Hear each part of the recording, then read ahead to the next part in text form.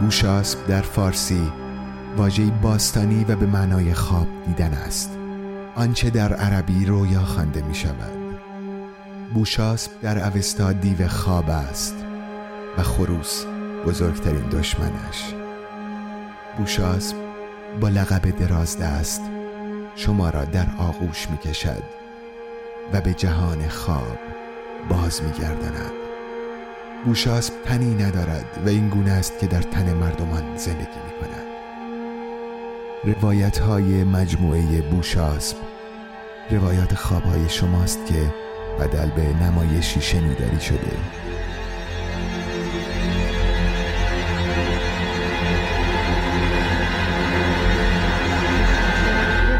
سبز مرده نخی بلند با یه روسری کوتاهی که خوابای من پشتی دارم بستم.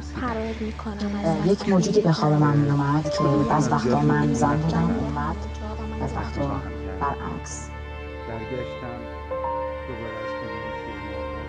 اگر تنها هستید احتمالاً شنیدن این خوابها برای شما مناسب نیست. اگر مضطرب هستید هم همینطور. و اگر کمتر از 13 سال دارید لطفاً همین حالا پادکست دیگری گوش کنید. بوشاسپ صدات میزند، به نام میشنوی.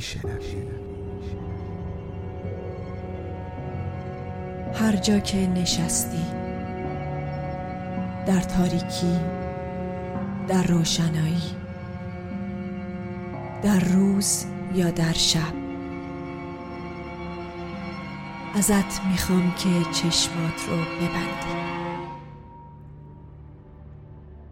چشمات رو ببندی و بالای سرت نور درخشان آبی رو تجسم کنی که آروم و نرم پایین میاد و تنت رو میپوشونه.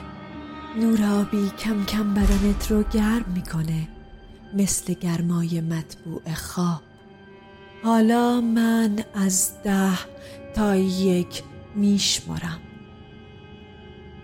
با هر شماره تو آرومتر از قبل میشی.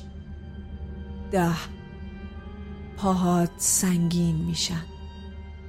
9 بازوهات کم کم سنگین میشن و بعد سنگینی مثل موج گرما به انگشتات میرسه. 8 7 عضلات سینه و گردنت آزاد میشن.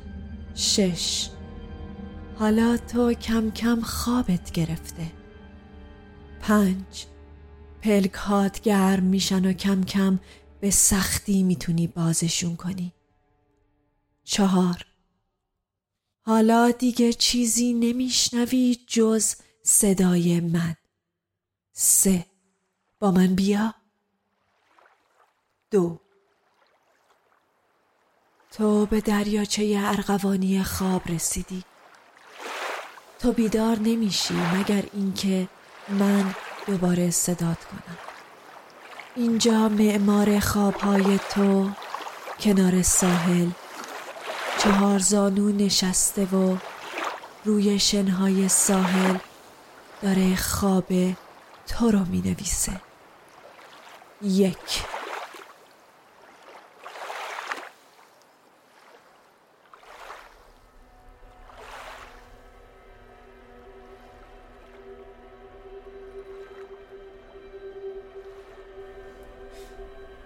دندونت درد میکنه.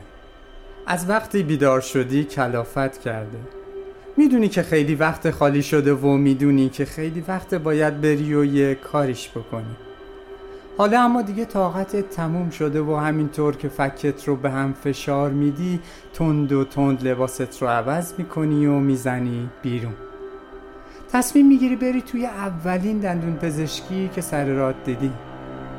از خونه که بیرون میای توی خیابون اصلی 2 تا کوچه اونورتر از خونت یه تابلوی ساده میبینی.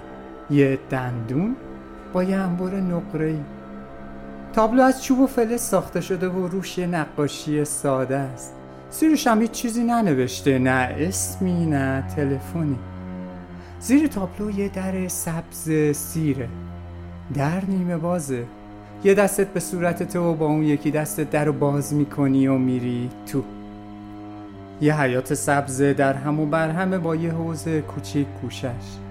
روبروت یه در دیگه است. یه در با پله های آجوری قدیمی. در بسته است. یه کلید سیاه فشاری زنگ از اونا که سالهاست ندیدی کنار دره. فشارش که میدی صدای زنگ بلند میشه. شبیه صدای زنگ مدرسه است، بلند و گرفته و گوشخراش. زنگ رو که میزنی از پنجره بالای سرت صدا میاد. میگه از پله های سمت چپ برو پایین. کنار در 2 متر اون طرفتر از پله ها زیر زمینه. عجیبه که قبلا ندیده بودیش. بی معطلی از پله ها پایین میری. پایین پله های اتاق با یه میز و یه مبل. همین. روی میز کلی کاغذ هست. کاغذ ها روی هم یه تپه کوچیک ساختن. تو حالا نشستی روی مبل. هیچ صدایی نمیاد. انگار کسی جز تو توی زیرزمین نیست. به دور و برت که نگاه میکنی بالای سرت یه قاب چوبیه که توش یه ردیف دندون براق هست. با یه لب که به پهنای صورت خندیده. روی دندونای جلویی یه زنبور طلایی نشسته. حالت بد میشه از دیدنش و دیگه نگاش نمی کنی. سر که میگردونی جلوی روت یه مرد میون سال ایستاده با روپوش سفید. شاید هم بشه بگی روپوشی که قبلا سفید بوده و حالا بیشتر چرک مرده است. البته نمیتونی توی این نور تشخیص بدی که کثیفه یا کهنه است. مرد با روپوش بلند جلوت ایستاده. روی سرش یه چراغ هست. یه چراغ که با یه تسمه چرمی به سرش وصل شده. یه چراغ شیشه‌ای گرد با یه کاسه فلزی زیرش. از اون چراغا که توی فیلم‌های 50 سال پیش دکترا روی سرشون می‌بستن. هیچ وقت از نزدیک همچین چیزی ندیده بودی؟ بهت میگه برو توی اتاق ته راه رو. بعد با دستش یه طرفی رو نشون میده. تو از جات بلند میشی. راه میافتی. اون میره سراغ میز و یکی از کشوهای میز رو باز میکنه. نگاش نمی‌کنی. این رو از صدای کشو میفهمی. در اتاقی که نشون داده بود و باز میکنی و میری تو. توی اتاق یه چارپایه است با یه پوستر دندون آسیا روی دیوار. همین. از در که تو میری فکر میکنی چاره ای نداری جز این که بشینی روی اون چارپایه. در خود به خود پشت سرت بسته میشه. بعد که نگاهش میکنی میبینی یه فنر فلزی داره که در رو بسته نگه میداره. نگرانی؟ شاید هم کمی ترسیدی. اما دردمونت رو بریده و فقط به این فکر میکنی که زودتر یه آمپولی به دستت بزنه و دردت رو آروم کنه. حالا مرد از در میاد تو. راه که میره پاهاش روی زمین خر خر صدا میکنه. پایین رو که نگاه میکنی میبینی دمپایی پاشه. یه جفت دمپایی سفید که روی یکیشو با یه نخ آبی دوختن. دمپایی ها روی زمین خر خر صدا میدن و مرد جلو میاد. میگه دهنتو باز کن. تو دهنتو باز میکنی. دستت رو میبری که نشونش بدی کدوم دندونت درد میکنه که محکم میزنه پشت دستت. بعد بی این که چیزی بگی از اتاق بیرون میره. با خودت فکر میکنی که بذاری و بری، اما دندون درد دیوونت کرد. حالا مرد دوباره در رو باز میکنه و برمیگرده. یه سینی فلزی دستشه. سینی رو میذاره روی زمین و از توش یه سرنگ فلزی برمیداره و هواش رو میگیره و فروش میکنه یه جای دیگه از لثت. 4 بار این کار رو تکرار میکنه. حالا خم میشه و انبار رو برمیداره. دهنت رو با دست باز میکنه. تو مقاومت میکنی. با دهن باز میگی هنوز که بی‌حس نشده. مرد انبار رو پایین میاره و نگات میکنه. طوری نگات میکنه که بفهمی اینجا نمیتونی چونو چرا کنی. بهش میگی میخوام برم. این بار فکت رو محکم میگیره توی دستش و فشار میده و تو از درد دهنت رو باز میکنی. بعد با انبار میره توی دهنت و انبار رو درست میذاره دو طرف دندونی که درد میکنه. فشارش که میده جیغ کوتاهی میکشی، اونم پاشو میذاره روی پاتو فشار میده.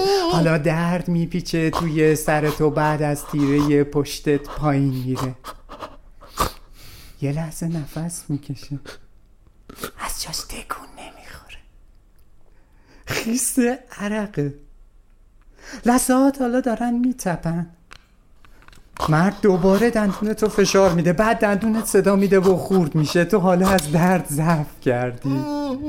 تیکه شکسته دندونت رو همراه انبر از دهنت بیرون میکشه. مرد خیس عرقه، با خودش زمزمه میکنه نشد.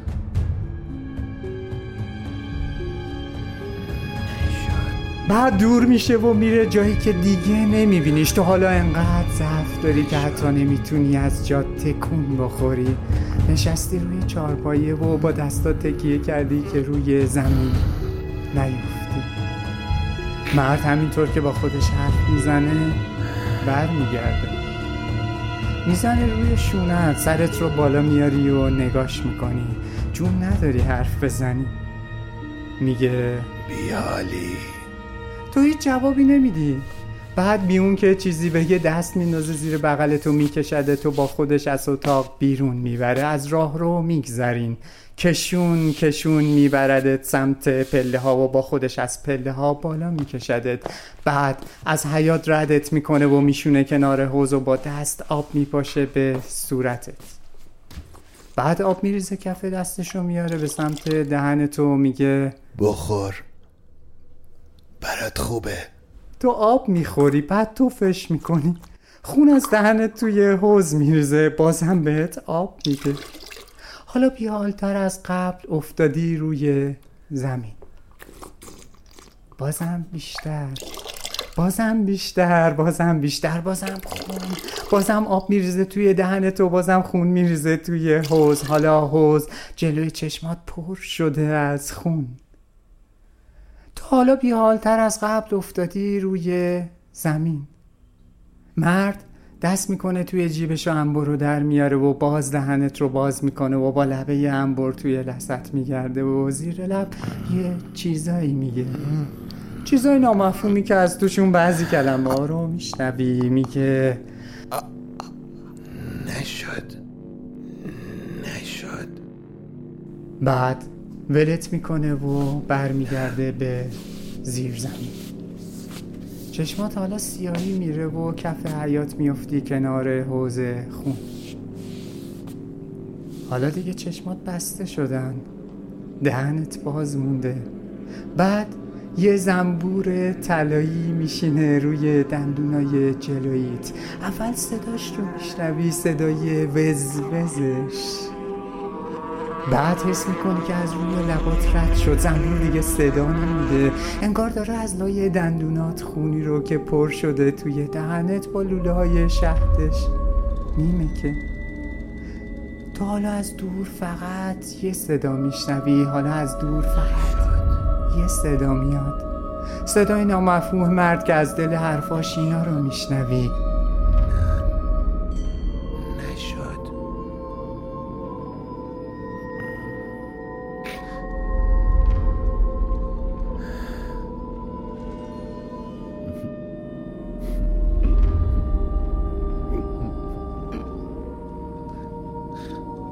حالا من از 3 تا 1 میشمارم و تو کم کم بیدار میشی. 3. آروم میتونی انگشتای دستت رو حرکت بدی. 2. بعد پاهات به اختیارت برمیگردن. 1. چشمات رو باز میکنی. چشماتو باز کن.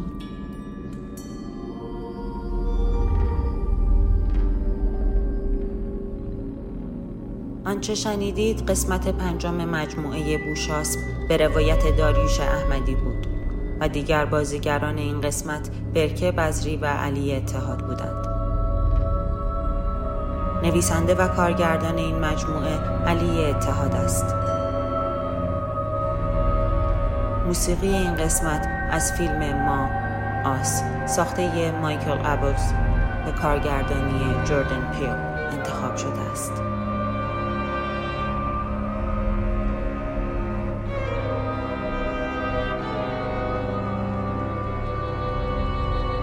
کاری از گروه هنرهای اجرایی 366